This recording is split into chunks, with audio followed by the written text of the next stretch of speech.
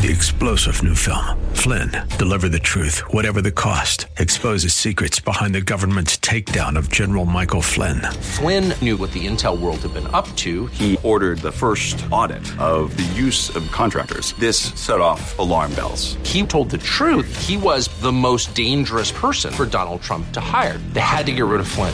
Flynn, deliver the truth, whatever the cost. Available now. Watch it today. Go to salemnow.com. salemnow.com. And now, it's the Rob Black Podcast. You can hear Rob live every weekday morning from 10 to noon on 910 a.m. and talk910.com. Live from the Bay Area. Your money, your life. This is Rob Black. It's the Rob Black Show. I'm Rob Black. Talking all things financial. May 3rd.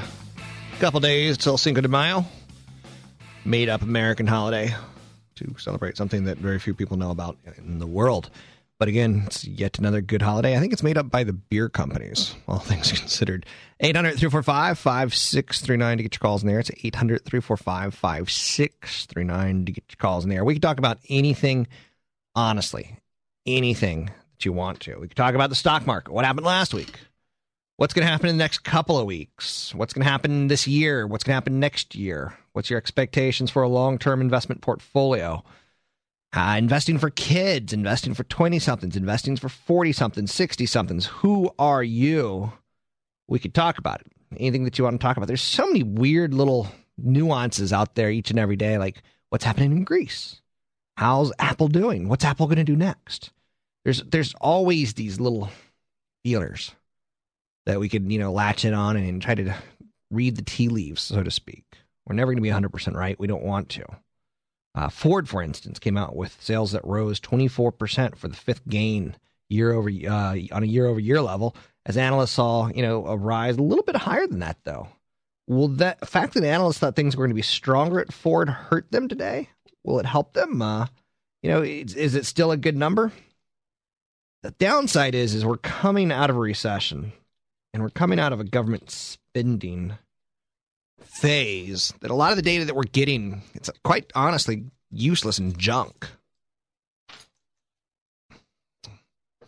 For instance, today we're going to see that construction on a year-over-year basis looks good. But we're going to see a large part of that construction on a year-over-year basis is coming from our government and not from the private sector. So is it really good? Is capitalism alive and well? Is capitalism thriving? Or is it just, kind of a socialism angle? And I'm not talking socialism and communism or capitalism to push your buttons. I'm not Glenn Beck. In no way, shape, or form am I Glenn Beck. But when I say socialism, what I'm trying to say is our government's spending a lot of our taxpayer money. That's why those construction numbers look so good.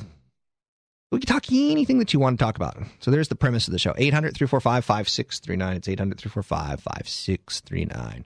New week, busy start. Busy start. The European Union and the IMF, they agreed to put together basically $145 billion in financial aid package for Greece. It dwarfs an originally proposed package of $45 billion. Now, again, that's $110 billion in euros, but $145 billion in dollars. I just thought that might be easier for you to digest what those numbers are actually looking like. And the market deems it to be insufficient. The market's saying that's not going to bail out Greece. It's going to need to be more than that. Get this. Australia is proposing a new 40% tax on profits of mining companies that will go into effect in 2012. 40-cent profit. Oh, good God. Now, think of it this way. You get it. You understand that miners die. You understand it's an incredibly dangerous job, and the government has to step in all the time. Now, mining is even more than just, the coal miners. It's gold mining and bauxite and all the different metals and substrates that we need to, push economies forward. Australia is considered kind of like a Canada, where they've got wonderful, wonderful natural resources. We love you, Canada, for your natural resources.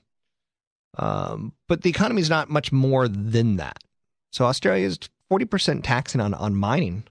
For a country that's big on commodities, that's going to hurt their businesses. Now, again, that's where a lot of their profits come from, is the mining. Now, elsewhere, China's raised a new ratio for their reserves for their banks. This time by 50 basis points. It's working to curb excessive loan growth. Go, go, go, go, go, China. China's doing so darn good has caused inflation. And the brake pedal on inflation. Inflation's bad. Inflation's like Freddy Krueger. Not good. Not good. So when you see inflation, you start to slow it down. You don't, hit it in the face.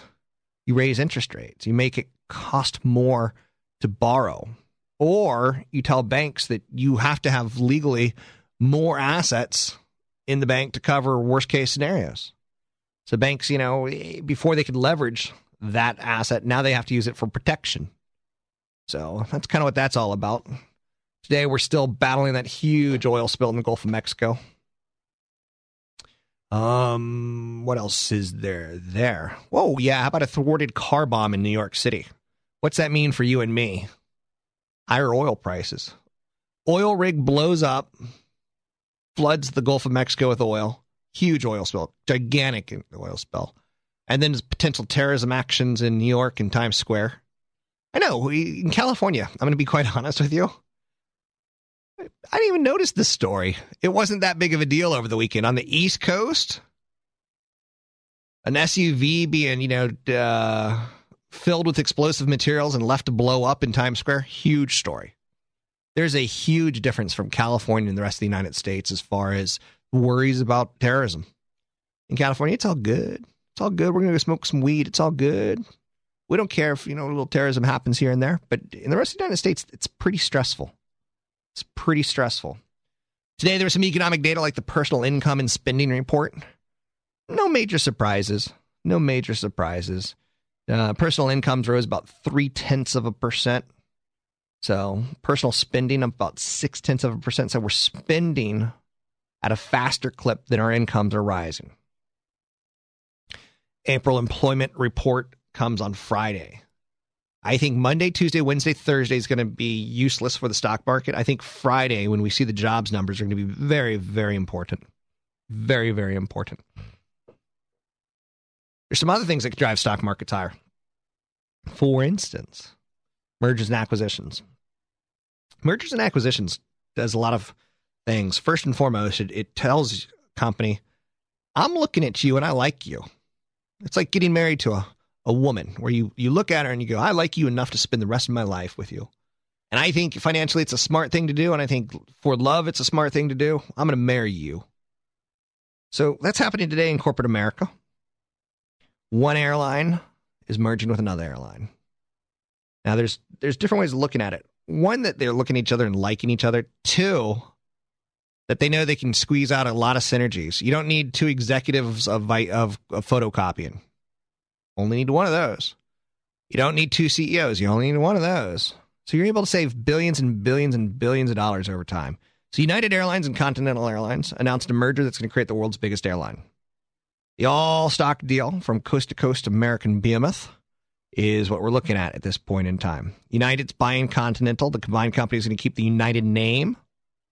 The Continental's going the way of the dodo bird. How do you feel about that? Now, there's still going to be a lot of the logos and a lot of the colors of Continental laying around. The deal's got some huge hurdles.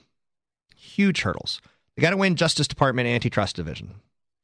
This is a big company. The combination is going to have over 10 major domestic hubs in the United States. It's going to serve over 144 million passengers in 59 countries. Now, a lot of people aren't expecting antitrust problems here since the companies have few overlapping domestic routes and they don't compete internationally. Now, there's another issue. Not only does it have to get antitrust, but it's going to have to get approval from the unions. Unions representing Continental and United. The pilots, they said they expect a fair and equitable seniority integration between the two groups, and that threatened to oppose the transaction if a new collective bargaining agreement not going to be reached. So we don't know if this is going to get done. We don't know how hard the pilots or the machinists or the stewardesses are going to fight here. We don't. It's going to be interesting to note that this could become a monster company. A monster company. Unlike the Delta Northwest transaction, a lot of these union deals weren't negotiated first. They were negotiated after the fact. So both airlines are still losing money. But we're coming out of a recession. And because of that, this is the right time to do a merger. So, some of the winners here are going to be Southwest and JetBlue. A lot of people think JetBlue is the next company to be acquired, in large part because they're out there and because they're profitable and they're small. United and Continental are going to have 21% of the domestic capacity. So 1 out of every 5 miles flown in America are going to be flown from the United and Continental merger. That's pretty great. So globally, they're going to have about 7% of all the miles flown. They're going to have 40% market share at San Francisco International.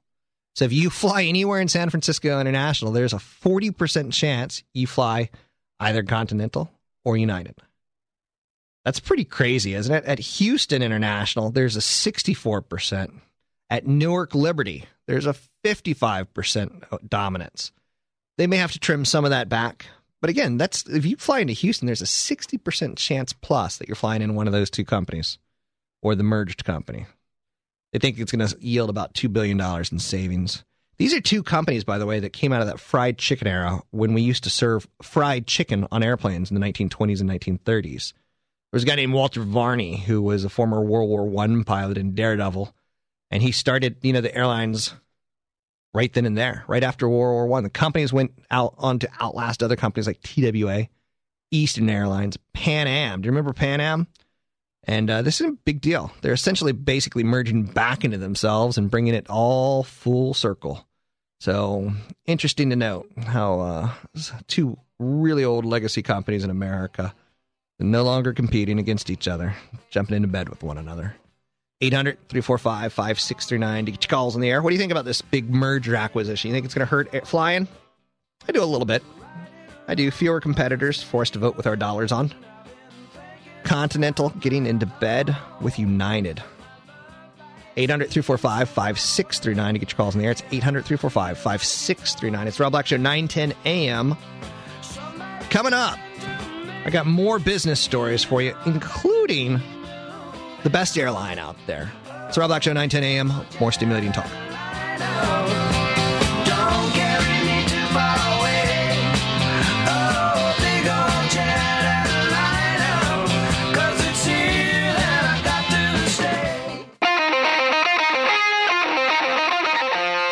It's like blowing 10 grand in Vegas on the first day and then making it all back and more on the second. The Rob Black Show on 9:10 a.m. More stimulating talk.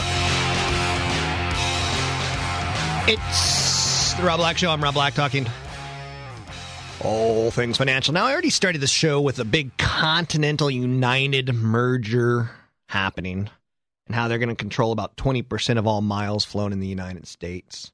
More than 40% of the flights in San Francisco and more than 60% of the flights in Houston and roughly 55% of the flights in a major New York airport. That's pretty scary because it's a big monopoly wheel.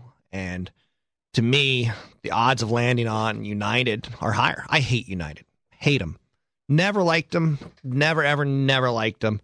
They've been fine and perfunctory. But man, I've had some just arrogant not salespeople, but people that you deal with. And I tend to vote with my dollars. I tend to go with the Virgin Americas or the Southwests. It may not be the most comfortable flight. It may not have the most upgrade perks tied towards it. The JetBlues of the world, I prefer it because they're kind to you. It's a weird thing that in a business world, I prefer the word kind than lean. There's a company that I think has done everything right. I wouldn't invest in them. I might try to trade them based on lower oil expectations. I might try to trade them based on world economies advancing. But it's Southwest. Southwest, JetBlue, and Alaska Air are going to have the most to gain from this big Continental United merger. They're going to have a lot to gain from it, in fact. Now, the CEO of Southwest did something that pissed off Wall Street 2 years ago. He drew a line in the sand. And what he did was he basically said, we don't want people mad at us. That kind of marketing kills us. So he said, we're not going to charge for bags. Now, every other major airline 2 years ago started charging more and more nickel and diming. Or it depends on what you think about it. Wall Street thought the CEO, Kelly, was nuts, that he was naive, that he was all above. Now, this quarter, he just reported a profit of $11 million. And, last year they lost $91 million at the same time. Southwest, though, grabbed about $1 billion in an annual market share. thanks in large part from people saying, you know what, my bag gets to fly free. We've seen those commercials. We get it. So they're beating the pants off competitors on a revenue generating side of the fence. They have fewer seats offered every single day, and they're carrying more passengers every single day. They're ultimately and literally defying gravity. And all because bags fly free. Interesting to note, the big boys in the airline industry, you kind of refer to them as kind of like the Genghis Khans, like, we will fly people, but you will do it our way or no way. So I think it's kind of nice to be a leader sometimes who is a good listener. And sometimes it's good to be, leading and playing along with the other boys, but he's done a really nice job as CEO. He's the 5th major CEO for Southwest.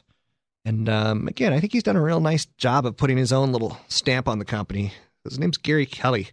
And ultimately, anywhere he goes, I'm going to pay attention to it because I think he's unique, doesn't follow the herd, and he creates $1 billion of new opportunity. Now, not profit, but new opportunity just by saying, let's go with what the people want here. Let's go to Rick in Martinez, 800-345-5639. It's 800-345-5639. Rick, how are you? Hi, Rob. How you doing? Good. Hey, I agree with you. I don't like the merger. I was an employee at United Airlines for 15 years. I think the merger will dominate more. They'll have more control over prices, service issues, and such. I think the workers are going to suffer. I just don't like the merger. Now, with that said, and let me ask you, or throw some stuff out at you, United and Continental, they're merging, Rick, because they were companies that were around in the 1920s and 1930s, and ultimately they kind of got fat, and they kind of did great, and they did have no problem with unions early on, but later on the unions kind of come back and bite them in the butt as far as promises they've made to these people. Don't you see that as that's Southwest, and that's the strength of Southwest and JetBlue, is that their unions aren't as old as the airlines like United and Continental? Well, that's true, but United Airlines has changed unions 3 times for the mechanics and the rampers, and I also worked for Pan Am before they went bankrupt. I worked with guys that had 30 years in at Eastern Airlines, that hired in at United at 55 years old with no benefits. I was also part of the employee-owned ESOP at United, where we lost $100,000 worth of stock. So I'm a little down on the big airlines, the workers much. I hear you. What did you do for the airline? I was a mechanic. Okay. And how safe? Back surgery. They got rid of me after 15 years light duty, which was available. They're just doing a lot of underhanded stuff that I don't agree with. Rick, how safe are airlines from a mechanic standpoint? How comfortable are you flying each and every day? They're pretty safe. You have to, everything you touch, you have a stamp when you hire on. Every part you touch, everything you work on is inspected by inspectors after you do the work. I believe United States Airlines are pretty safe. They inspect everything pretty close, but there's always that, if factor. Yeah. And if it fails in the air versus on the ground. Thanks for the call, Rick. All right, have a good day, Rob. 800-345-5639. It's 800-345-5639. Wall Street's taking a different approach to it. Wall Street's thinking that there may be some more mergers and acquisitions, that U.S. Airways was left with nothing. Alaska Airways was left with nothing. If they want to compete even more effectively, they're going to need to pick up some more revenue. They're going to need to pick up some more passengers. So their piece of the pie just, stayed stagnant while someone else's piece of the pie got a lot bigger, which basically means, for instance, United Continental is now in the position where they could take a loss on a flight, in a pond jumper, but they can make that money back up in the longer term hauls, or or they could take a loss in the longer term hauls and make it up in the pond jumping, so to speak, as far as flights go. So the company like Alaska Airlines that does a lot of pond jumping, they need to get some more longer distance hauls, And the bigger companies like U.S. Airways, who do a lot of longer hauls, need to make it up in the pond jumping to make sure that they got enough product to satisfy the people. So Wall Street's looking out there today, and they're like, okay, JetBlue's cute. JetBlue's definitely cute. Virgin America's done a lot of good. I don't know if Richard Branson wants to sell that property or that asset at this point in time. And again, there's always going to be some competition in the airlines, but I do feel like pretty big hit just happened there. So I think it happened at the right time. United and Continental had gotten together in 2008, and the talks failed then. But right now, I'm saying it's the right time because you got the recovery of the economy. You've got moderate fuel prices, so people aren't panicking and going, oh, my God, oil at 150, we can't survive, or oil at 40, screw you, we don't need a deal. So annual cost savings are going to, hit $1 billion to $1.2 billion. That's annually.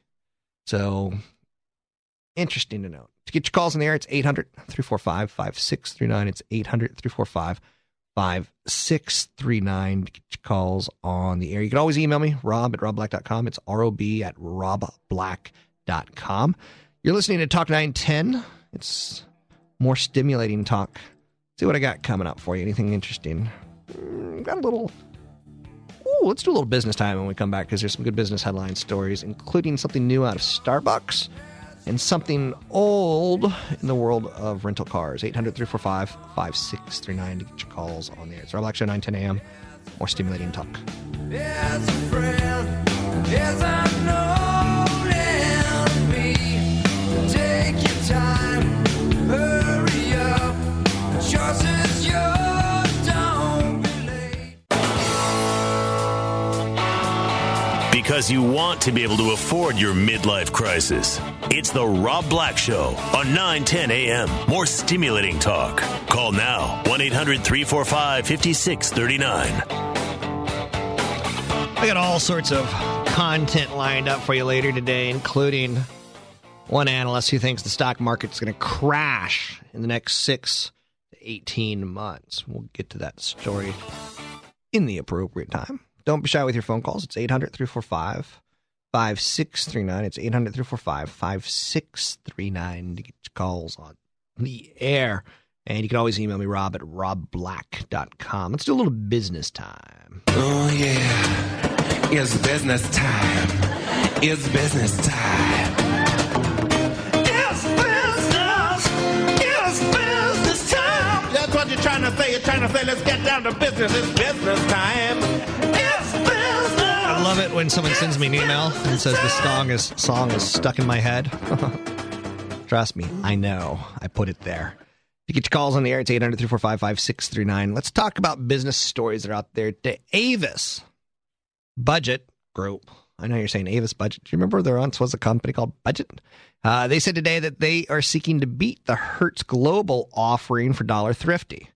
Again, it says that they were ignored when they attempted to strike a deal. They don't understand why. This announcement by Avis signals a potential battle in the rental car sector, an industry that's seen significant consolidation. Rental car companies very, very slow to recover from the recession, which battered and fried their business as well as their leisure customers. Ultimately, in a letter to Dollar Thrifty's board, Avis's chairman, a guy named Ronald Nelson, he's saying that Hertz's proposed offer is a low premium for Dollar Thrifty. It's being comprised mostly of cash, offered Dollar Thrifty shareholders little future upside. Interesting. He criticized the board for what he referred to as an egregious provision within the Hertz bid, meant to deter rival bidders from emerging. So Avis Budget is bitter. They want a piece of this deal. They want to be involved in the pricing and the bidding. Dollar Thrifty wants to be acquired. Hertz is playing hardball, and Avis ain't too happy with that. Right now, there would be a 5.5% breakup fee for Dollar Thrifty to say, you know what, we're walking away from the Hertz deal. So if Avis is really, truly interested, they would have to beat the deal by a good 5.25%, maybe as high as 10 to 15% higher. Could be a ploy. It could be a ploy to get the government involved to make sure that, this is a merger of equals, that it's smart, that it makes sense, that it's not going to hurt the consumers.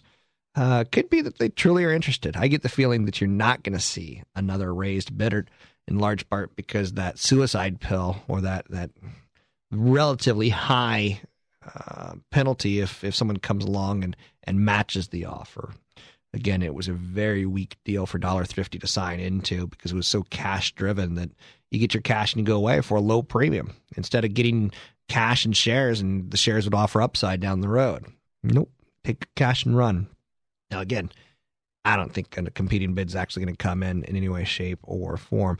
Elsewhere out there in the world of business news today, Freeman Billings Ramsey is talking a little about the Obama administration and how they've reiterated their confidence that offshore production can operate safely, and that they noted the severe economic impact that halting the production would have on the economy of the Gulf of Mexico production. So the Obama administration, drill, baby, drill. That phrase is coming back to haunt the White House, in large part because this oil spill in the Gulf of Mexico is egregious. It's huge. Turtles are starting to show up on shore dead. It's just the headline news on British Petroleum and drilling, anyone who does deep sea drilling, it's not good right now. So there could be a possible delay of existing production to oil and water, causing operational issues. Individual safety violations have been starting to be uncovered in the Gulf of Mexico on, spot checks by the Department of Justice. Moratorium on British Petroleum drilling or production, moratorium completely on production is possible. So there's a lot of issues out there. And the Obama administration, God bless his pea-picking heart, they're standing by the drilling. And again, very unpopular to do right now with all the headlines. I'm not telling you there's a right answer. I'm a big proponent of we need energy and we need to get to the energy, and that bad things do happen even when you're trying to accomplish good goals. So anyway, elsewhere in the world of business news, Starbucks, they're in the news today. They've got this instant coffee.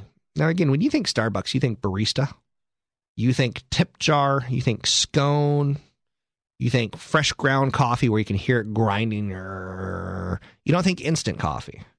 Well, Starbucks has got a product called Via, which is launching now into 37,000 new locations by the end of June, i.e. grocery stores. And again, maybe they'll compete a little bit with themselves. I think the go-go 90s are gone. I think the early 2000s of making money hand over fist in real estate is gone. And I think consumers need to start looking at their lifestyle and say, you know what? $4, $5 cup of coffee in glorious times is not a problem. But right now we need to look at something a little bit more economical. I'm not telling you to pull out the Folgers coffee jar. I'm not. I'm saying that I think some people are going to start curbing some of their excessive spending habits that we got into during the good times. And I think coffee is one area that we can easily and clearly cut back pretty easily. So that's why Starbucks is going after that market side of the fence. And also in business news today, Apple, they've sold 1 million iPads. That outdid the first iPhone. The first iPhone, it came out with fanfare. It came out with love. It came out with glee. But it took longer to sell 1 million iPhones than it did 1 million iPads. And this is just one of those market metrics that we tend to pay attention to. Apple said today that they've sold 1 million of the new iPad tablets, even though it doesn't have Adobe Flash in it. This is just 1 month after their launch, meaning it's been selling more than twice as fast as the iPhone did when it was new. Twice as fast. So Apple said it reached a milestone also on Friday. The new 3G model of the iPad was delivered to its first buyers. So the second version of the iPad is already starting to get out there. And that means you can access AT&T cellular broadband network. You don't have to have Wi-Fi only access. So the people that got the Wi-Fi only access, they might be a little bit bitter. They might not. I've got like an iPod Touch that only gets Wi-Fi access, and I'm not bitter that I can't get into the AT&T world in any way, shape, or form. The iPad went on sale in April 3rd, and now we are at May 3rd, so it's been exactly 1 month, and they've already delayed the international launch of the device, saying that demand in the U.S. was so darn strong. They're going to start taking orders for demand worldwide on May 10th. That'll be another one of those things that we pay attention to, and maybe we reward the stock, maybe we don't reward the stock, but you get the idea, and that's your big headlines today from Business Time. Elsewhere out there, crude oil. Let's go back to the oil spill issue and tie this together because I think it's worthy of note. Crude oil hit an 18-month high. 18-month high. Stop and think about that for a second. Now, keep in mind, remember, I think your investing lifetime where you pay attention to things like this is age 20 to 60. So it's hit an 18-month high. Manufacturing expanded in April at the fastest pace since 2004. Manufacturing is important because when you manufacture things in a factory, you tend to consume energy to make them. So manufacturing bigger than expected. It points to increased demand in the months ahead. Plus, on top of that, you get the oil spill in the Gulf. You get people saying we should never, ever drill oil again in the water. Ever, never again, because it's going to kill our environment. And you can see how oil technically and fundamentally is doing everything right now. So, oh, good gosh. The Louisiana Offshore Oil Port, which is a deep water port off of Louisiana, provides tanker offloading and receives oil from underwater pipelines. It's operating normally right now. It typically handles about 10% of the nation's imports and 10% of the domestic products via pipeline as far as production goes. So oil at an 18-month high. And what's interesting to note about that is the dollar's been getting stronger recently. And we used to use the weaker dollar as a reason to get in on oil because a barrel of oil is a barrel of oil. Whether or not, a dollar could be 20% devalued in a, 5-10 year time frame. So it's impressive that the oil market not getting hammered at this point in time. All the recent economic data continues to point to a rebound in the economy and continues to point to a rebound in demand. To get your calls in the air, it's 800-345-5639. It's 800-345-5639 to get your calls on the air. Coming up, one of the biggest investment mistakes that you make may not be with what you invest in as far as stocks and bonds, but it may be as the car you drive. 800-345-5639. It's the Rob Black Show, 9:10 a.m. More stimulating talk. Drop me an email, rob@robblack.com.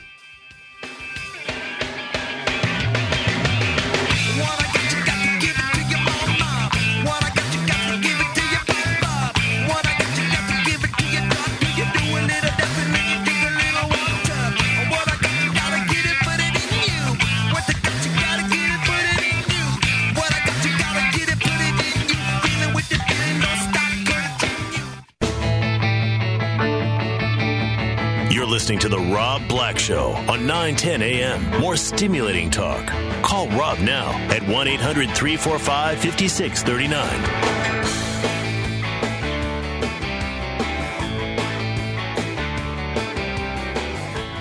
(345-5639) 800-345-5639 to get your calls in there. The big story today: Continental and United creating a merger of big airplanes and big airlines and lots of hubs. They're going to control 20% of all flights in the United States.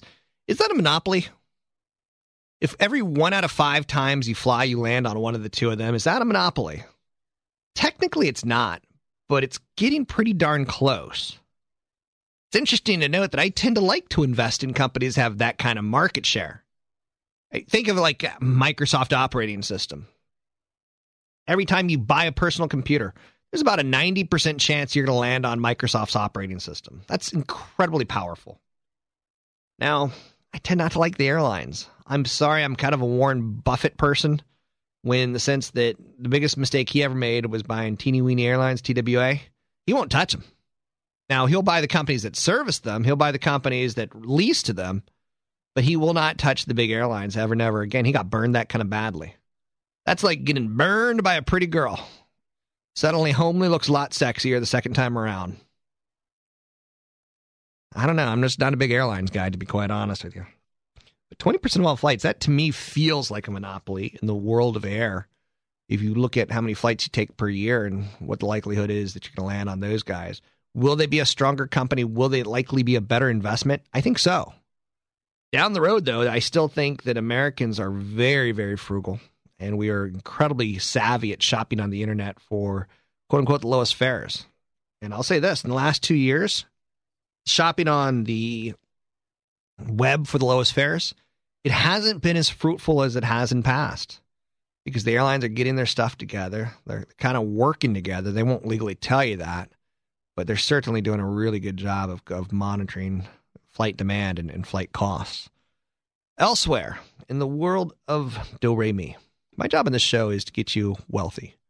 My job on this show is to get you enough assets that you can live till the day you die. For a lot of you, if you've got a government job, you are sitting in hog heaven because governments have pretty good pensions. For those of you who are in the private workforce, not as good. I think if I can go back in time, would I want to be a government employee versus a capitalist pig? Whew. I don't know. Be a capitalist pig, you got to save a lot of money so that you take care of yourself in retirement. Whereas if you work at the DMV, the city and the state takes care of you, you know? That's not such a bad place to be in. One of the things that I try to do on this show is to get you stimulated and get you debating yourself and figuring out options that are smart with money issues. And one of the things I like to say is if you're driving a Mercedes and you don't make over $100,000 a year, you're overbuying your car.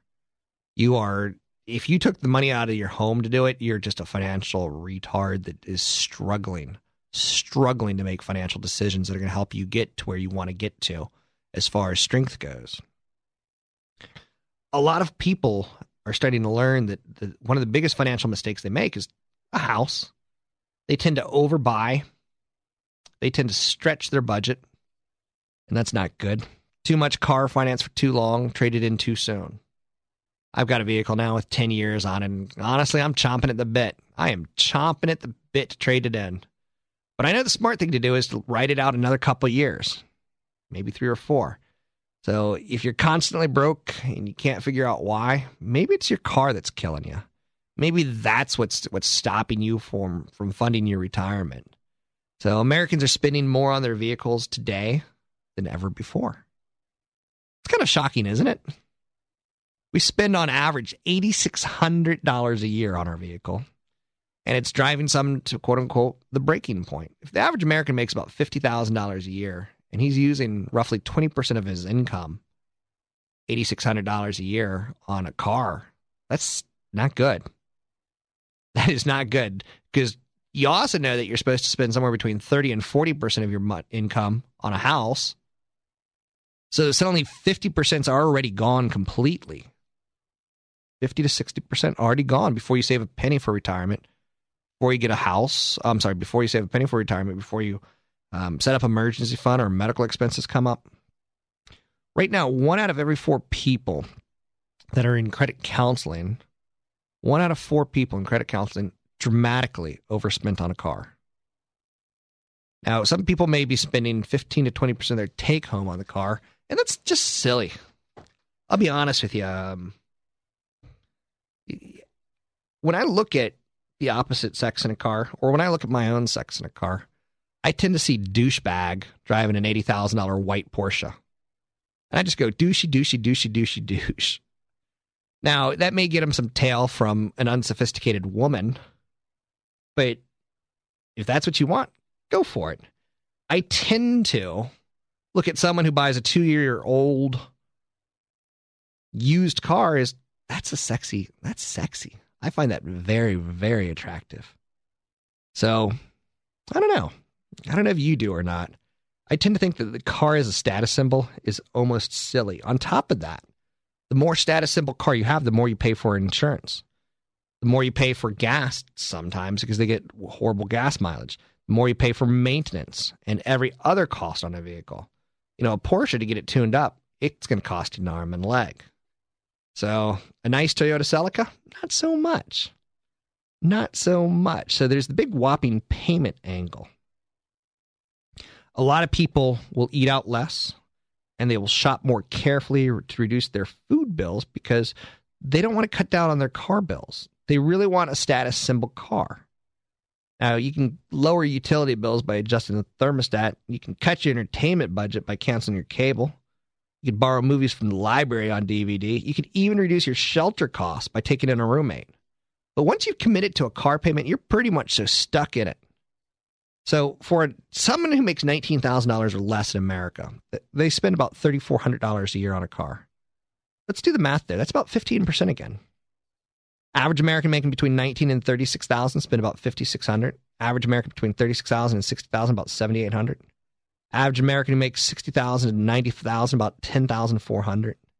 And the average American making over $93,000 spends about $15,600 on a car. Again, it doesn't take a mathematician to show you that's 18 to 20%. We're doing it as a nation across the board.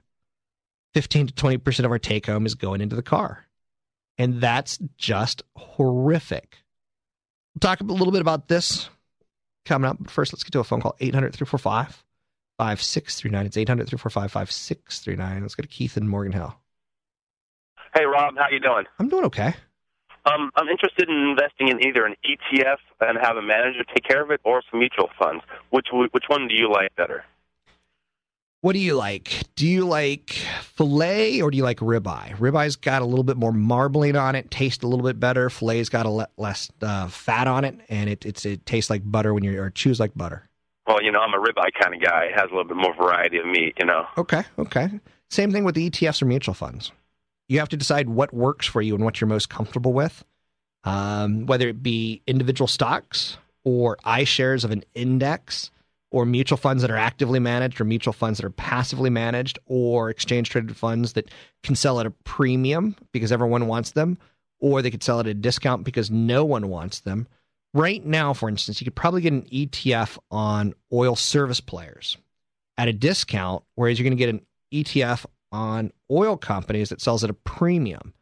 Because the drillers right now, we think that offshore drilling may get halted worldwide because of what we're seeing in the Gulf. And therefore, no one wants to own these companies. So you may be able to get 5, 10, 15, 20% off. So something that would normally cost you $100 is going to cost you $80. Whereas if you go with the oil players in themselves, you're going to pay a premium to get into them, where I'd invest in probably a mutual fund or an individual stock at that point in time and not pay a premium for the exchange-traded fund. So there's multiple ways to do it. And it really comes down, Keith, to A, what you're good at, and B, what you're comfortable at. And that's what I would boil it down to. I would have, for instance, there's a mutual fund in the Bay Area called the China Matthews Funds. I've never been to China. I don't want to go to China. I've got no interest in China. So I'm going to hire them to do my mutual funds on China, or I'll use a Fidelity mutual fund or somebody else. But you get the idea there is I have no problem using them because they go to China. They know the companies. They'll do the work. They like Chinese food. So I think in some cases, now, usually I want to buy individual stocks, but I don't know what a Chinese stock is. I don't know what city it's located in. I don't know their CEO. I don't know their management. I don't know if China takes the way of shame, where they'd rather kill themselves than commit corporate fraud, or if they're, Americans where they have no shame in taking a $20 million salary while putting the company in bankruptcy. It's too much for me. So it really depends on what works for you, Keith. I wouldn't say one size fits all. Out there, and I got about 28 different stocks that I've purchased since listening to you. And everyone says it's easy to buy stocks, and you don't know when to sell stocks. And one of these financial advisors is telling me, well, if you get ETF and we can go ahead and manage it for you, we can buy and sell for you, and we know when to sell, and you usually don't know when to sell, and that's when you get in the problems. Yeah, here's the kicker on selling. You have to have as good of a discipline on selling as you do on buying, Keith, and you can't talk yourself out of it. For instance, if there's a company that you like, you come up with 1, 2, 3, 4, 5 things that you like about the company. And if you're buying an individual company, let's say you like the management. Let's use Steve Jobs. Let's use Apple as an example. Everywhere Steve Jobs has gone, he's made people money. We feel comfortable with that. Then you go to product. Apple probably has the number 1 electronics product in the world right now. So you like the product. And then you go to the revenue. Whoa, they're growing their revenue at a healthy clip, over 20% year over year. So you like the revenue. You look at the profits. Are they growing revenue and then they're getting sued and they're spending a lot of money on covering lawsuits? Are they growing revenue but they're hiring too many people, or management's taking too much money? No, their profits look great. And then you maybe say something like competition. How's the competition doing? And let's throw in a couple more in here. Let's throw in margins. How are the margins doing? It's one thing if you can make an iPhone for $350. You really need to make it for $125 so you can get the profit of $250 on it after you've marketed and after you've done, cost of retaining equipment and things along those lines. So those are your 6 reasons why you just bought it. So you sell it if Steve Jobs gets unhealthy. You sell it if their new product, the iPad, is laughed at and reviewed miserably. You sell it if their revenue starts going from 20% to 15 to 10%. You sell it if the profits are starting to decline on a percentage of revenue basis. You sell it if competition, like somebody really's got the next best thing, or you sell it if the margin's starting compressing, where it's costing them more and more just to get the revenue through the door. So for the same reasons that you like it are the same reasons that you sell it. You got to build a case. And here's the kicker, Keith, is you got to be honest with yourself. And I just don't think most Americans are honest with themselves. Again, times are still tight. The unemployment number on Friday is going to give us a good indicator. And those are some other things. Like, for instance, you could use unemployment numbers as part of your factor into buying or selling a stock. So you really got to figure out what works for you and then have the discipline to execute it. So anyway, good luck to you. And thanks for the call. 800. Thank you very much. Yeah. 800-345-5639 to get your calls in the air. It's 800-345-5639 to get your calls in the air. Here's some vehicular overspending. Signs that people are spending too much on their vehicles. Listen to this. Nearly 90% of new car loans and 81% of used car loans are for longer than 4 years. When I was a little teeny tiny little boy, when I was an embryo, when I was an amoeba, the average new car loan was for about 3 years. Now it's 4 years and 7 months. So we're spending more time paying off our quote unquote new car. Longer term loans mean that you build equity in the car very, very slowly. And it means that borrowers will be upside down in their vehicles, i.e. owing more than they're worth for at least 3 years. And again, we're learning what underwater means in homes. Do you know what it means in a car? Like right now, I can sell my car. It's been paid off for many, many, many, many years.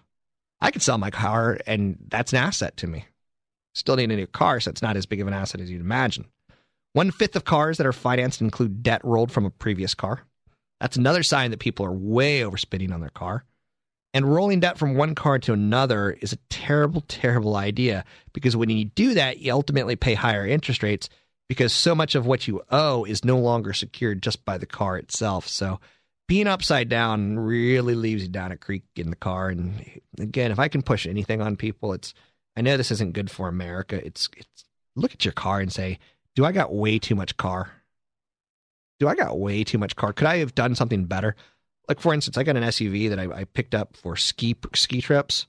I could have rented a nice SUV, or I could have done other things along the lines with that. I didn't get an SUV so I can, go to Home Depot and pick up lots of lawn goodies. I didn't do that. That was never my goal. My goal was to get more ski trips in. To get your calls in the air, it's 800-345-5639. It's 800-345-5639 to get your calls on the air. Emails rob@robblack.com, rob@robblack.com. Coming up, headline news.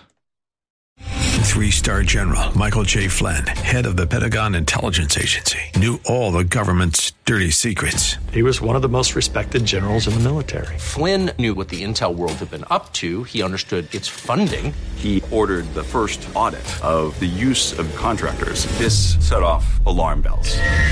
The explosive new documentary, Flynn, Deliver the Truth, Whatever the Cost, uncovers the facts behind this scandal. Flynn told the truth. He was the most dangerous person for Donald Trump to hire. I find out the worst enemy that I'm going to face in my life is right here in America. They took my assessment and they wanted me to change it. And I was like, I'm not changing it. They had to get rid of Flynn. With in-depth interviews, archival footage, and never-before-seen personal records of the man behind the headlines. I just felt like I was drowning. Flynn, Deliver the Truth, Whatever the Cost. Available now. Watch it today. Go to salemnow.com. salemnow.com.